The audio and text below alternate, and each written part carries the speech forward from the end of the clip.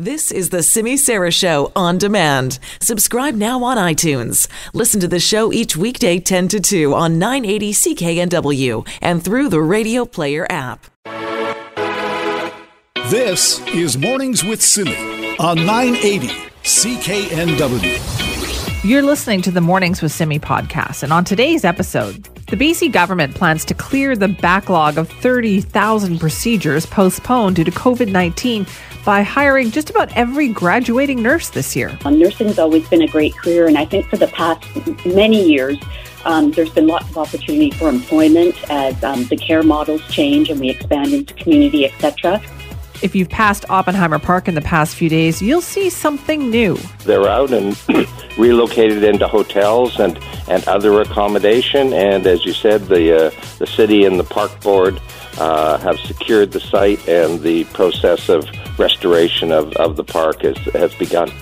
And what could Vancouver's restaurant industry look like as businesses scramble to adapt to this new world with COVID-19? Oh, I'm like everybody. I'm hanging in here. And I miss the thing that I've done, a lot of my life, which is run my little restaurant on 4th Avenue in Kitts. That and much more coming up on the Mornings with Simi podcast. Well, all over the world on this Monday, we are hearing and reading about stories where things are opening up. Provinces, states, countries, their economies are starting to try to slowly recover from what's been going on. Now, Canadians, many of us have been sheltering at home for weeks now, and you face the prospect of returning to work. But if you are headed back to the office soon, brace yourself. You may not recognize it when you get there because companies are busy deploying a wide range of technologies and protective measures to help keep their staff and customers safe. To talk more about that, we're joined now by Jeff Semple, senior correspondent for Global National News. Good morning, Jeff. Hi, good morning. Great to be with you. Nice to have you here. So tell me, what are some of the things that employers are doing to get ready for employees coming back to work? Yeah, it's quite a range of different measures that are being put in place, depending on the business, of course, right across the country. Some of the ones, you might expect to see, depending on the business, employers or employees are being required to wear face masks, for example. In some cases, we're seeing plexiglass barriers being, constructed in between desks at the office or in between chairs in a cafeteria. A lot of businesses going much further than that, though. We've seen one popular item popping up in a lot of businesses, thermal imaging cameras, like you sometimes expect to see in a hospital, are now being installed on the entranceways of some businesses. And of course, those can scan an employee before they enter the building, take their temperature. We saw one being deployed just this morning at the Toyota manufacturing plant in southwestern Ontario, where employees come in. If you've got a fever, anything more than 37.2 degrees, you're flagged. They take your temperature again, and if you have a fever, you're not allowed to even enter the building. So that's a popular one. And another one, new technology being deployed in a way I don't think we've ever seen before. Smartphone apps that employers are requiring their workers to download. These so-called contact tracing apps that we've seen some governments deploying around the world that track a person's GPS smartphone location. The thinking being that if that person were to then test positive for COVID-19, they could retrace their steps and look back everywhere they've been, everyone they've had contact with in recent days, so that they could contact those people and tell them to watch for symptoms and self-isolate. Right. That sounds like a big one, too, because I know in BC we've been talking about this, but they haven't really picked one that they like yet. There's a whole bunch of them, aren't there? Yeah, there are. We've seen, I haven't even managed to count. We have counted the number of countries we've got. I think there are around 50 apps that have been deployed in more than 25 countries around the world. So, a lot of these apps popping up. We saw one just deployed in Alberta. There's an important distinction, though, in that most of these apps, from what we've seen, use the GPS locator in your smartphone, which tracks your location. And, it's perhaps not surprising that is proving problematic for some people, citing privacy concerns. And that has been the big concern. I think governments in BC and across the country have been reluctant to use these apps because it tracks a person's location. And that's a problem because governments require, we've seen from studies, Simi, that at least 60% of a population would need to download an app like this for it to work. So you need people to buy in.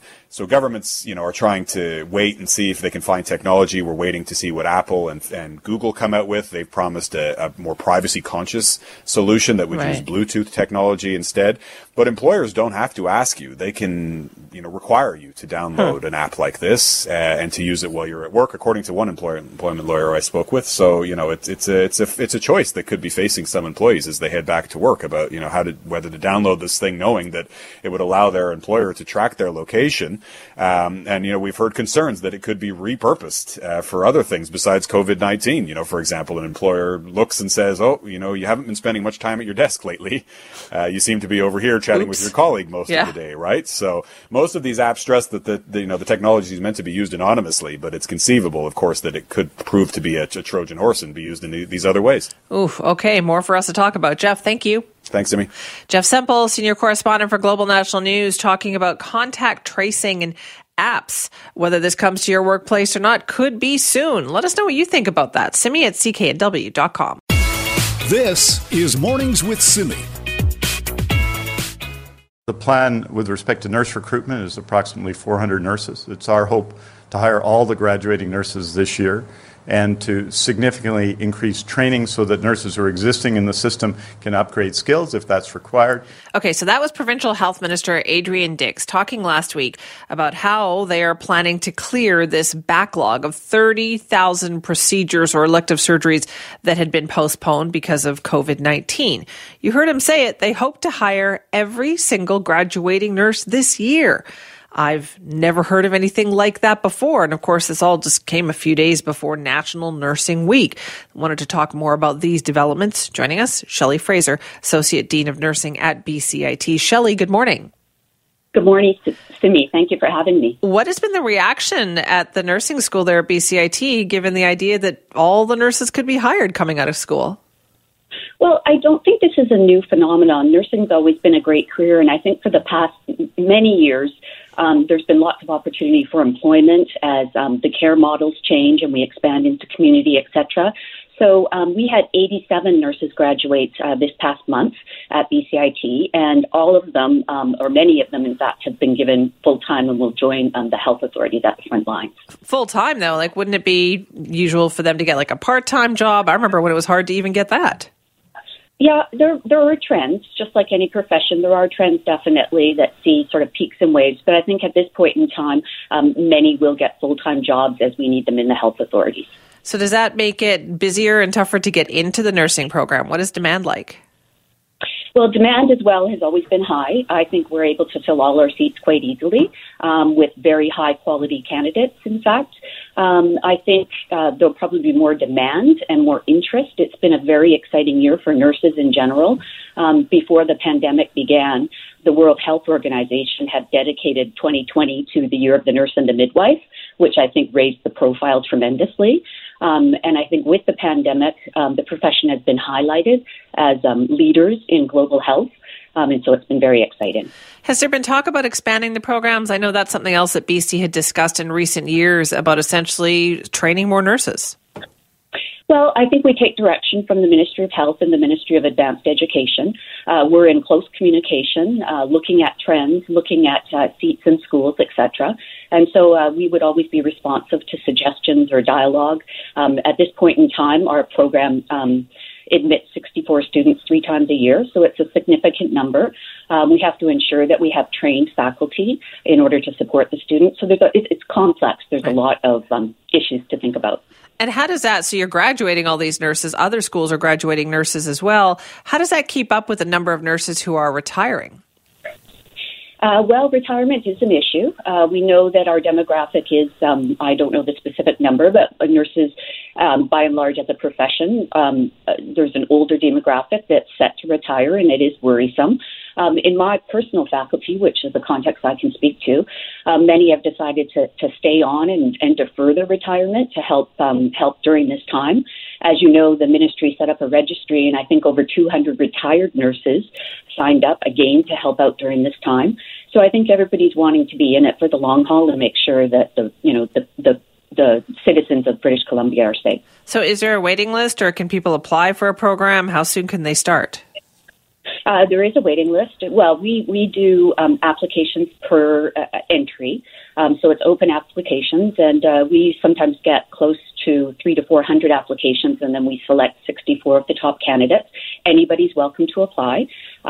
Certainly, they could apply more than once, and that's often happens where a nurse or applicant's been unsuccessful and they've brushed up on their skills, either volunteer work or extra post-secondary credits, and they've applied a second time, and we've welcomed them into the program. Yeah, what are the requirements then to get in? Well, we ask for a certain number of post-secondary credits. So we do expect some general courses at the postgraduate level. We also do a screening process. So we look at people's marks, what they did in high school, as well as their marks in the post-secondary credits. And then there's a few other items that our administrative people take care of in order to ensure we have a really high caliber of candidates. And we're always welcome. We have a big open house 2 times a year. And we always have a nursing booth there, as well as a specialty trades booth, all kinds of programs. And people are welcome to come, bring their parents, bring their friends, and hear and learn about the programs that we offer. Right. So, Shelley, is it fair to say, though, right now you just can't turn out nurses fast enough? Yes. I mean, it is something that we're considering. But like I said, I think we collaborate with the health authorities and the ministry, and we look at trends, and we tried we tried to work together to look towards, 5 years forward, 10 years forward, etc. Oh, more challenges out there. Shelley, thank you. Thank you. And if I could just give a shout out to all the nurses on National Nurses Week, and the theme of Voice to Lead, Nursing the World to Health, and May 11th to 17th. You got it. Thank you so much. Thank you so much for having me. My pleasure. That is Shelley Fraser, the Associate Dean of Nursing at BCIT. Yes, it is the kickoff to National Nursing Week. What a great week to be saluting nurses when we, of course, are in the middle of this situation that helps us to recognize how important nurses are out there. Also, keep in mind with BCIT, that's one nursing school, right? They do intake 3 times a year. Langara has a nursing program. UBC has a nursing program. So there are several nursing programs around the province, and they are all keeping very busy these days. As you heard Shelley Fraser say, they pretty much expect all of their graduates to get full-time jobs as soon as they graduate. Now, that's not something you could say very often about a lot of different lines of work, but for nursing, that is the case these days. This is Mornings with Simi. You know, one of the countries that is often held up as having done a good job in this whole pandemic is South Korea. So no surprise there that they started to reopen the economy. However, that effort may have stalled now that there is concern about a second wave of infections that apparently has been spread through nightclubs. Yeah, they reopened nightclubs. Now, that's the challenge, right, for jurisdictions everywhere. What is that balance between reopening and new COVID-19 infections? Well, we wanted to talk more about this also using Denmark as an example here because they are opening retail stores today. So we thought we'd check in with Shane Woodford, freelancer in Denmark, former, of course, CKNW reporter. Good morning, Shane. Good morning, Simi. How are you? Good, thank you. So how has the reopening been going in Denmark? Where are you at there? Yeah, we're beginning phase 2. You referenced South Korea there, just so you know. No bars and nightclubs are open here, and likely won't be until sometime in August at the earliest. They'll be part of the phase 4. That is, if they don't bring the hammer down between now and then and things don't go wrong. So today, as you mentioned, retail stores are opening. Next week, it's going to be school kids from grade 6 and up will be able to return to school. Next week, we'll see restaurants, cafes reopen, libraries, churches, mosques, and synagogues, that kind of thing. The big deal today, of course, is the shopping centers, the major shopping centers, big malls as well. They're all reopening their doors, but they're doing it with some really, really strict rules, I mean. Like what? Well, social distancing figures pretty prominently, so they've basically come up with a formula for the floor space of each business. So, for example, if you're a retail store and you're under 2,000 square meters of floor space, then you have to ensure that there's 4 meters squared for every customer in the store to ensure social distancing. You move up to 2,000 to 5,000 square feet, that number goes up to 8 meters squared per customer, and so on. They're also mandated to protect staff as much as possible. So they'll up to and including perhaps glass or plastic barriers. They're saying that to limit the actual contact between people in store and employees. So if you're in an H&M, for example, here, you might not see a store employee wandering up and saying, "Hey, you doing okay with that? Can I help you with anything?" You might actually have to seek them out from a safe distance and sort of ask for some help there. Even staff lunchrooms and behind-the-scenes facilities have to ensure that staff can eat and do whatever they're doing back there from a safe distance. Any kids' play areas in the business must be closed. And retail outlets have to ensure, for example, that if a senior shows up or somebody who's immunocompromised, that they can figure out a way to get them in the store and do what they have to do with as least infection risk as possible. They are also been told to reconfigure their floor space as much as possible to prevent bottlenecks. This could mean, for example, you might enter the store on sort of one side or one door and then work your way through in a method that you come out in sort of a separate door or separate area. That's not uncommon here, actually. I know a few stores in Denmark that are sort of naturally fitted like that. Lots and lots of cleaning. I mean, anything where somebody's touching bathrooms, that kind of stuff, they've got to be cleaned religiously. Sick employees got to be sent home. No going back to work until you're 48 hours free of infection, and lots of signage for people. Do you think people are ready then to go back to the stores, back to the mall? I think some will, and I think that's the big question. I mean, there's two overarching questions over this. Number one, is each move that we do to reopen society and reopen the economy, and you mentioned South Korea off the top, you heighten the risk of possibly seeing that second wave. So there's that question. The other question is can you lead a horse to water and will it drink? I mean, you can say you're going to reopen the economy. You can say you're going to reopen malls. You can say you're going to reopen airports, for example. But the real big question is, until there is a vaccine or some kind of proven treatment to reduce mortality, will people show up? Or will people say, you know what, it's just not worth it? My sort of rough sense here is that you're going to see some people show up and some people will be really cautious and maybe kind of ease into the idea. And I think a lot of that sort of older population will probably kind of stay home. Yeah, let's talk about what's happening in Sweden. I saw you tweeting about this over the weekend. Is on the one hand, they think that they did a successful job, but on the other hand, the government is saying we failed our seniors. Yeah, you and I have talked about this before. Sweden seems to be on this sort of public relations exercise or an exercise for the government to save face on its so-called strategy. I mean, by any parameter that you put on Sweden, they have failed. As we talk right now, they've got 26,670 total cases. That's over 1,000 cases less than every other Nordic country, Denmark, Norway, Finland combined. You go to deaths, 3,256 deaths right now in Sweden. That's 3 times combined Finland, Norway, Denmark, the amount of deaths there. When you say you're failing seniors, you can't say your plan is working. Seniors, by definition, are the single largest at-risk group and the single source of most of the deaths that we're seeing. So if you're failing that group, then you simply cannot say with a straight face your strategy is working. And I just think that they're losing that argument. Again, this is an open-ended argument because maybe as we see the second wave or a third wave or however this plays out, maybe the numbers game equalizes itself. But right now, by no metric is Sweden a success.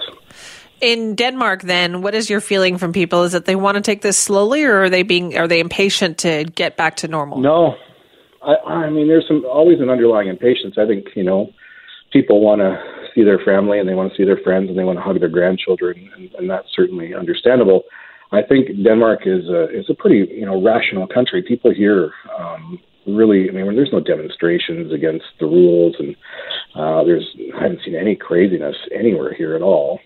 People here seem to be very cognizant of the threat, and they are looking at what the government is doing and saying, okay, that makes sense. It sucks. I want to do these things, but we're going to buckle down and make it happen. I mean, there's some debate over certain things. For example, today, to me, they announced that they're going to reduce the social distancing requirement. It was 2 meters. They've dropped that down to 1. So you see debate around, what's this about? Is this a science-based decision? Why did they do this? But it seems to be a sort of an intelligent, rational debate as opposed to sort of a crazy hijack debate by some kind of fringe element. So I think people in Denmark generally are more than willing to kind of play ball. Well, we'll probably talk to you next week. I understand school is getting back in for children in grades 6 and up. What, next Monday? Yeah, next Monday we're going to see schools open up, cafes, restaurants. The school thing's interesting because we talked about the spacing challenges just for schools from daycare up to grade 5. Well, as I said before, some of those kids are using the empty older kids' schools to kind of deal with the spacing challenge. So when the older kids come back next week, they're going to bring their own spacing challenges with them, and with them they're going to compound the spacing challenges of the younger kids. We haven't seen the details exactly of how that will work, so I'm sure you and I will chat about that. We will. Thank you, Shane. Always a pleasure, Simi. That is Shane Woodford in Denmark, of course, former CKNW reporter, talking about how the reopening is going in those countries. We'll be talking to him, of course, more about that next week. This is Mornings with Simi. Vancouver Coastal Health was investigating one of the community cases that had been identified, and it became apparent there were a number of other people in the workplace who were positive. All right, so that was last month when Provincial Health Officer Dr. Bonnie Henry alerted all of us to one of the outbreaks at the local poultry processing facility that we heard so much about. We also know that the Cargill plant near High River, Alberta, had almost 1,000 employees test positive, and then they had another 500 transmissions that were associated with that facility. So the Manufacturing Safety Alliance of BC is working here in this province to make sure that the people who do work at manufacturing and food processing facilities are protected. We wanted to learn more about that process. Lisa McGuire is with us, the CEO of the Manufacturing Safety Alliance of BC. Lisa, thank you for joining us. Good morning, Simi, and thank you for inviting me on the show. How challenging has this time been for you in the Safety Alliance? Well, absolutely. It has been, with our industry designated as essential services, to develop safe operations in compliance with the public health orders. So certainly, in our role as a health and safety association, helping support their success in implementing effective plans to protect their people. Yeah. What do those plans look like? How can somebody who is going to work in one of these facilities know they are going to be protected? Well, it looks at a number of key areas, especially when you look at the hierarchy of controls. So ensuring that there are engineering controls considered first, things like plexiglass guards in between workers that many of our businesses put in place on the assembly lines, as well as administrative controls, so policies and process to ensure that workers who are sick stay home. And then the last line really is the PPE. We've heard a lot about PPE, but ensuring that we're looking at those other areas of control is really important. Is the sick leave, is that an important issue? Because we heard about how in some of these facilities, some of the workers came to work sick because they didn't want to lose the job or get in trouble. Yeah, no, leadership plays a critical role, through their actions and decisions. They influence what is important in the business. This in turn impacts the choices made on the shop floor. So ensuring that you establish a culture within the organization that knows how important it is to stay home when you're sick, to protect your coworkers, your family, and our communities. Has that been like a key for the leadership to learn that? Well, it's just, they set the tone at the top. So their decisions on ensuring that this is required and encouraged for workers to ensure that they stay home. And it becomes a way of business. And this is really important. So this is some of these key areas that we are reinforcing and providing support to our memberships on, because it is a critical component. Right. Lisa, do you see these things then as being permanent? Is this a permanent shift in the industry? Well, certainly in terms of the foreseeable future. So we've heard from Dr. Bonnie Henry, this is the new normal, so these safe operations will need to be in place. Has there been trouble with getting people to take some of these jobs, or is staffing an issue at all? Certainly there's been a higher level of anxiety, as there has been for all of us. So ensuring that the companies have programs to help support, mental health strategies are important, and answering questions when they arise. So communication really being essential on a regular, continuous basis that is answering those difficult questions so that workers feel safe at work. And do you think they do feel safe at work? Well, this is what, having these processes and policies and communication strategy in place helps support them on. If you have really effective communication that addresses those concerns, then they are able to feel safe at work. Well, we hope they do. Lisa, thank you for your time. Thank you very much for inviting me on the show, Simi. That is Lisa McGuire, CEO of the Manufacturing Safety Alliance of BC. And we know that there have been a lot of concern about, workers who work on those assembly lines. For instance, the workers at those local poultry processing facilities where a couple of the outbreaks happened there. You've had the Cargill plant near High River, Alberta, which is the single biggest outbreak that we've had in the entire country. Workers were afraid to say that they were sick and they were still coming to work. And so now that's something that the industry, as you just heard Lisa McGuire there point out, that they are trying to work with, make sure workers have their personal protective equipment, make sure that they've got, the plastic shielding, all of that in place so that they can keep doing the essential work that they do. If you want to weigh in, Simi at cknw.com. This is Mornings with Simi. We know it will be hard and complicated, complex, to move a large number of people into safe spaces with rapidity.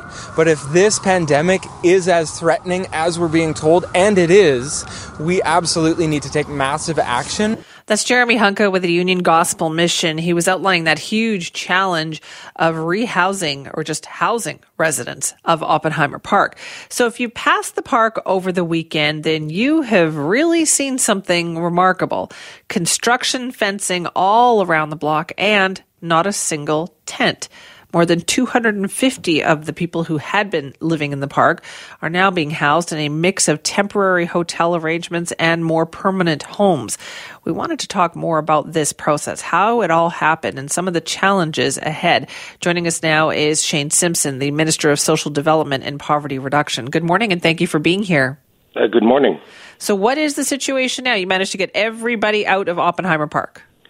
We did, and they're out and relocated into hotels and other accommodation. And as you said, the city and the park board have secured the site, and the process of restoration of the park has begun. How challenging was this? Where did all these spaces come from to house these people? Well, it moved. It happened very quickly, and it was a challenge.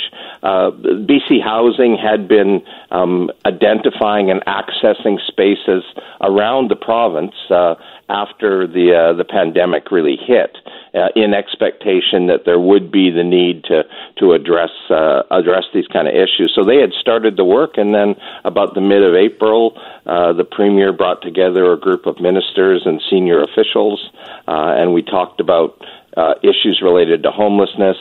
And the decision was made to move forward in Victoria and Vancouver, and we started there, and in a couple of weeks we had actually begun the process. Now, why did it take a pandemic to make something like this happen? Well, I'm not sure that it took a pandemic, certainly, to get the attention, but the one thing you'll know is that the park, Oppenheimer was under the park board jurisdiction based on the Vancouver Charter, and what changed here is that because we were under the Emergency Provincial Act, the EPA, we were in a position to be able to supersede that authority and take provincial jurisdiction to be able to make it happen. So is this something that you feel could have happened earlier? Well, I think it certainly could have. I don't think that's out of the question. But a whole lot of things came together. We had the dual crisis that was escalating, both the pandemic and the opioid crisis. And it became very clear that we were not able to provide the kind of services and supports to people in the park during this period to be able to address their issues. And so it elevated the crisis, and the decision was made to go now. So some people are in more permanent housing, some are in a temporary situation. What happens to the people in the temporary situation? Well, we're in the process of identifying permanent housing. Our objective, and we've been pretty clear about it, is to move all of the people over from temporary accommodation to more permanent housing over the next number of months, and with the hope that nobody falls back onto the street because we don't have a permanent option available to them. And what about, we've been hearing reports as well that some tents were then put up at Crab Park after Oppenheimer Park was cleared. Yeah, I was in a parking lot down by Crab Park There were 6 or 8 people, 10 people, I think, something like that went down there and pitched a couple of tents. They're on port land, and my understanding is that the port is looking at how they address that. So will there be an effort made, from your understanding, that won't be allowed to stay there? Yeah, that and I think it's the port that's responding to that. It's an area where I believe the port had an injunction in place that I think still stands in regard to another matter down there around the development and extension of one of their container terminals. How difficult of a process was this? You know, many people who had been in Oppenheimer said that they didn't want to be moved indoors. Clearly, we see that now with people setting up at Crab Park. How difficult is it to find housing for people, for some who may not want housing? Well, the reality is that the vast, vast majority of people were very willing. We went into the park. We did one-on-one assessments with people. A key part of that was peers. We brought a team of peers in, people who live in the community, who understand the community, who relate in a community way to people, as well as health officials, folks from my ministry and other ministries. And we did the individual assessments of people's health and social needs, and then looked at housing offers there. The vast, vast majority of people were more than ready and willing and excited about the option. It was very few people who resisted housing. And at the end, I think we had a couple of people who were particularly resistant at the end, and I think they eventually moved on, but they were absolutely offered housing. Has this taught us what to do moving forward, though? Like, will there ever be another situation like Oppenheimer Park? Well, I wouldn't suggest that there won't be, but then the challenge of homelessness and everything that comes with it is big. It's bigger than Oppenheimer. It's bigger than the Victoria situation at Pandora and Topaz. So I wouldn't say that it won't happen. And the reality is Oppenheimer, this is the 4th time there's been an encampment at Oppenheimer that I can recall over the years. So it's possible, but we're hoping that it won't occur at Oppenheimer, and we're hoping we can make more progress in a variety of ways. But I wouldn't suggest for a minute that this is absolutely the last time this will happen. Right, but was there a lot learned here in terms of how the approach was taken, how to help people move into housing? I think we did learn. I think where we really learned a lot about what we believe works goes back actually a couple of years when we put modular housing in place, and it became clear that the success was the housing, but what was really important was the wraparound services, the food, meals, primary health care, support for mental health and addictions. Those services being attached to the housing made a huge difference. Putting a roof over somebody's head was absolutely essential, but without those supports, it had sometimes had trouble sticking. All right, so I'm sure, hopefully, we won't have to talk much more about this, but Minister Simpson, thank you for your time. Thank you. That is Shane Simpson, the Minister of Social Development and Poverty Reduction, talking about what's been happening over the weekend. You go by Oppenheimer Park today, and it is very different than what you had seen in recent months. The park has been cleared out. It was done by Saturday at noon. Now there's fencing up all over the place. It's in the middle now of a restoration process where just about everybody was moved into accommodation. And as you heard the minister say there, yes, there were a few people who were resistant to the idea of any kind of accommodation. They have set up tents at Crab Park. There's about, I guess, half a dozen tents there. Port of Vancouver will be dealing with that as that's on their property. They've been given a deadline. I believe it is at some point today. So we'll keep you posted on how that goes. But it doesn't sound like there will be any kind of permanent encampment now at Crab Park moving forward. But there's more to come on that. You want to weigh in? Simi at cknw.com. This is Mornings with Simi. My sister died alone and she did not have to. She was never given the opportunity to be able to have someone to speak up for her in her time of need. Now, that woman's name was Eris Knight. She was 40 years old. She had cerebral palsy, and she died alone in Peace Arch Hospital near the end of last month. You probably remember hearing and watching those stories. Now, this came just a week after the Surrey South MLA, Stephanie Cadieux, wrote an editorial about the gaps in care that COVID-19 was creating for vulnerable persons. So has anything gotten better? learn our lesson from that case, or are there still challenges? Well, Stephanie Cadieux joins us now to talk more about this. Good morning, and thank you for being here. Good morning, Simi. You wanted to raise this issue again today. Are things not getting better? Well, no, not, and certainly not fast enough. We still see the advocates issuing open letters last week on Thursday to write to the provincial government urging and essentially demanding a clear and consistent provincial policy about the rights of people with disabilities in healthcare settings. Is this a provincial thing, or does it depend on the institution in terms of the rules that allow people in? Well, that's the part that's difficult.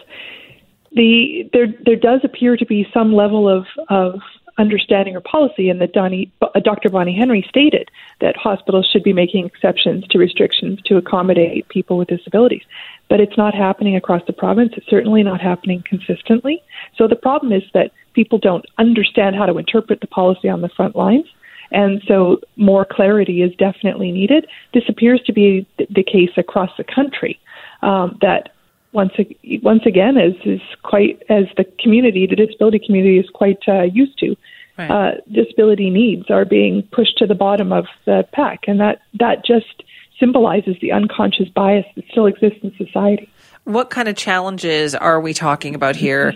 Is it not being allowed to have the caregiver there, or just not having family supports, or what is it? Well, everybody understands that in the state we're in with COVID, that precautions are necessary in the hospitals to keep everyone safe. Nobody's questioning that. But for a person with a disability who can't communicate and requires somebody to interpret for them, for someone who can't feed themselves or is restricted by something quite severe, there needs to be accommodation that their caregiver can be there to assist them. That's the only way they can receive equitable health care in that setting. Right, because we know that even if you're, relatively able-bodied and don't have those issues, you still need help in the hospital. So that's even more so, I would think, for people who have disabilities. Right. So somebody who can't feed themselves, who can't speak for themselves, who can't toilet themselves, these sort of things don't go away when you go to the hospital. And as everybody knows, when you're in the hospital, it's hard enough if you're fully able to communicate, to understand what's going on and what you're being asked of and things. So it's more pronounced for people with disabilities, and that's the concern, is that there are people who have severe disabilities who are not being accommodated when they go to hospital, and we need a clear and consistent policy across the province. It needs to be articulated without room for interpretation at the front line, and that's what's missing. Have people been reaching out to you? Have you been hearing these stories? I have been hearing the stories, not just on this. This is obviously the most urgent concern, because it's the scariest thing for people around being in hospital and not being able to communicate for themselves. But there are other issues related to living with a significant disability in the time of COVID-19 around access to regular health supplies in the community, access to care aids in the community. So there are other issues as well, and people in the community have reached out, and we've been discussing these and bringing them forward since very early on in the second week of this. Right. And have you reached out to the health authorities or to the health minister? Like, what kind of response have you gotten? Right. So I've reached out to the health minister, to Minister Simpson as well, as have a number of the organizations. Many of them sit on advisories for government. There is work going on. It doesn't seem to be a priority. We're getting no answers to the questions and to the issues, and that's the challenge. Is it not also filtering down, perhaps? Like, oh yeah, well, the rules are there, but it's inconsistent in enforcing those rules. It's definitely not being communicated effectively. And that just, again, goes to show there's an unconscious bias that people hold that, oh, it's fine, it's fine, everybody understands. Well, no, it's not fine. People don't understand, and people with disabilities are lost in the middle. Government's been able to do a lot during the last couple of months. And it's been a very difficult time, I understand that. But we're able to create an opening plan for the province. We should be able to put in place a policy and clarify it for the care of people with disabilities. And how do you think, what would that look like then? What should an institution be doing? In the case of a person with a significant disability being admitted to hospital for COVID or for other reasons, their caregiver, whether that person is a paid caregiver or a family caregiver, needs to be allowed in. And if that requires that individual to be gowned up, etc., that is completely understandable and acceptable. It is not. We're not suggesting that a person with disability should have, people coming and going. It is understandable that needs to be one dedicated person, etc. But it needs to be there and needs to be consistent. And people need to people should not have to be having their family or others advocate loudly for them from outside, trying to make sure that person has that necessary, essential support in hospital. It's a human right issue. Right, that seems like such a simple thing. Yeah. And it's still not happening. No, the conversations about this and the draft policy or draft clarity around the policy has apparently been in the works for 6 weeks. I've been requesting to see a copy. I've suggested that we have a joint working group or something to assist. This isn't a partisan issue. This is just something that needs to get done. All right. Well, thank you very much for sharing it with us this morning. Thank you for taking the time, Simi. It is Stephanie Cadieux, the MLA for South Surrey, talking about the issue of making sure that people who have disabilities who are in hospital have somebody like their caregiver be able to come and help them. Seems like a simple thing, as I said, but apparently it's not happening because of the COVID-19 situation and the health rules around that. But not enough exceptions are being made for people with disabilities who need that extra assistance.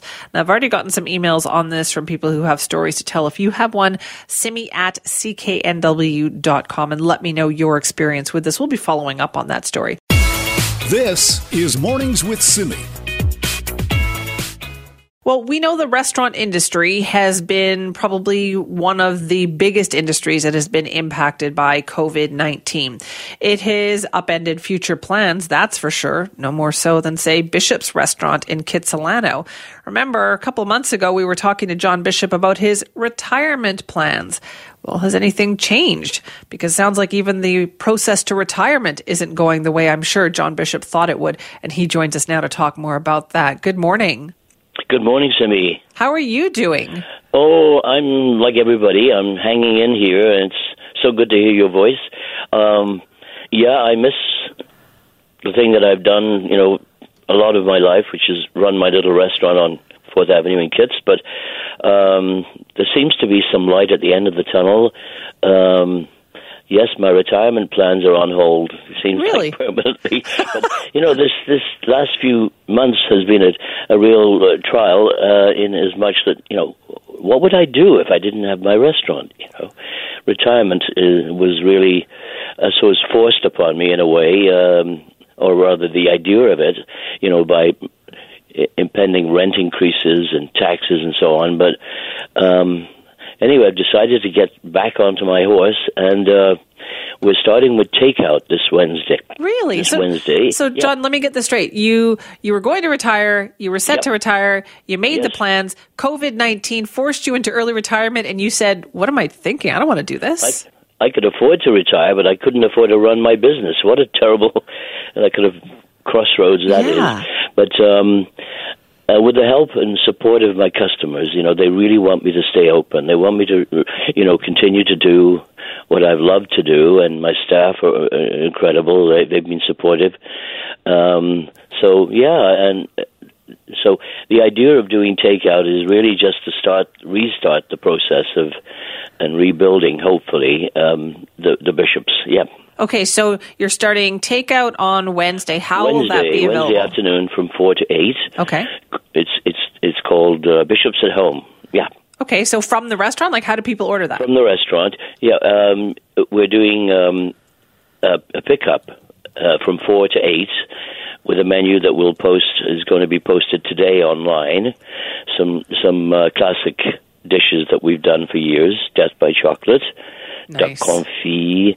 We're doing a baked pasta dish, some beautiful salad. Yep. So has this you had to change how you think about food here? Because now it's not just hot to the plate and presented. Yes. Now you got to package it up for takeout. That's right. Well, I don't think I've been talking to colleagues in the industry about the packaging, and you don't really need to reinvent the wheel as something that's practical for delivery or for pickup. Making sure it looks nice and it's nice and hot and so on and comforting. Yeah. Okay, so what about after, though? After this is all back to normal? As hopefully we get the green light to not to go back to normal at all, but even our small little space to provide enough seating for possibly 20 people at one seating. We seat 50 normally, and hopefully the regulations allow for us to perhaps think about a little patio in the back. Right, so you're going to actually stay full-fledged in the restaurant business. Yes. You've got new vitality. Yes. What? You've got new vitality for this, it sounds like, new enthusiasm. In many ways it has, but of course, like all of us, in many ways it's just been exhausting mentally to think, this is something we've never experienced before. I mean, all the suppliers, Simi, you think of all the resorts and places that are affected, just dreadful. Can't comprehend it, really. So, John, then are you going to what about the rent increases, everything that you were worried about before? Yeah, that's right. Well, thanks to my landlord, who's waived our rent for this period, not the taxes. Our building, the portion that I rent, the building itself is praised at about $8 million, and we, as tenants, are on the hook to pay those taxes. So that's the toughest part, and going forward, of course, that'll still be the same, I'm sure. But anyway, the rent has been waived for the time being, so that helps us a lot. And then the federal and provincial government initiatives have helped. So you think you might be able to hang in there for a little while longer? Yeah, I'm hoping so, yes. Well, who knew? We don't know going forward how it's going to be. I can't imagine it'll ever be the same. No. I also wondered, John, what about your friends and family? What did they say? I remember you telling me that your family had said, when are you going to retire? Yeah, don't do it. Well, they've taken somewhat of a back seat the last few weeks because I've got my heels dug in. And I say it's with the support of some of my customers and friends. They really want me to continue if I can. Yeah. I'm sure you've been talking to many other people in the business as well. Yes, I have. What are they telling you? What do you think the restaurant industry is going to look like when this is done? Well, I have a dear friend, many dear friends in the restaurant business, and one of whom, Vikram Vij, we've been taking walks together and talking about this. And he has a much larger operation than I have. But he's quietly, he's pretty quiet on the whole thing, but he is just working, going ahead, trying to maintain through things like home delivery, his business. But I think we're all waiting to see, there's not much else we can do. The hotels that have had to lay off people, cruise ships, it's just... I feel very fortunate in a way that I was in the business, for the years that I've been in. And, but going forward, keep a smile on my face. I guess so. And you know what? I'm actually quite grateful because now, before I thought you were going to be all booked up. No way I could get a reservation before you retired. Now it turns out I can order takeout. So I'll be doing that, John. Yes, that's right. That's right. Well, thank you so much for your time today, John. And listen, good luck. Thank you so much, Simi. It's good to hear your voice. Good to talk to you as well. That is John Bishop. He, of course, is the owner of the iconic Bishop's restaurant in Kitsilano on West 4th there. He was all set to retire. And now it turns out he is not. As he said, he has dug his heels in on this. So if you've always wanted to eat at Bishop's, this is a great chance to do so. They are starting takeout this week, Wednesday, 4 to 8. You have to phone them up. You have to go down and pick it up there, but well worth it to have dinner made for you by John Bishop, and then you can eat in your own home. Just one of the ways that so many businesses have been trying to just do their best during this situation. They deserve that attention and a shout out for doing so.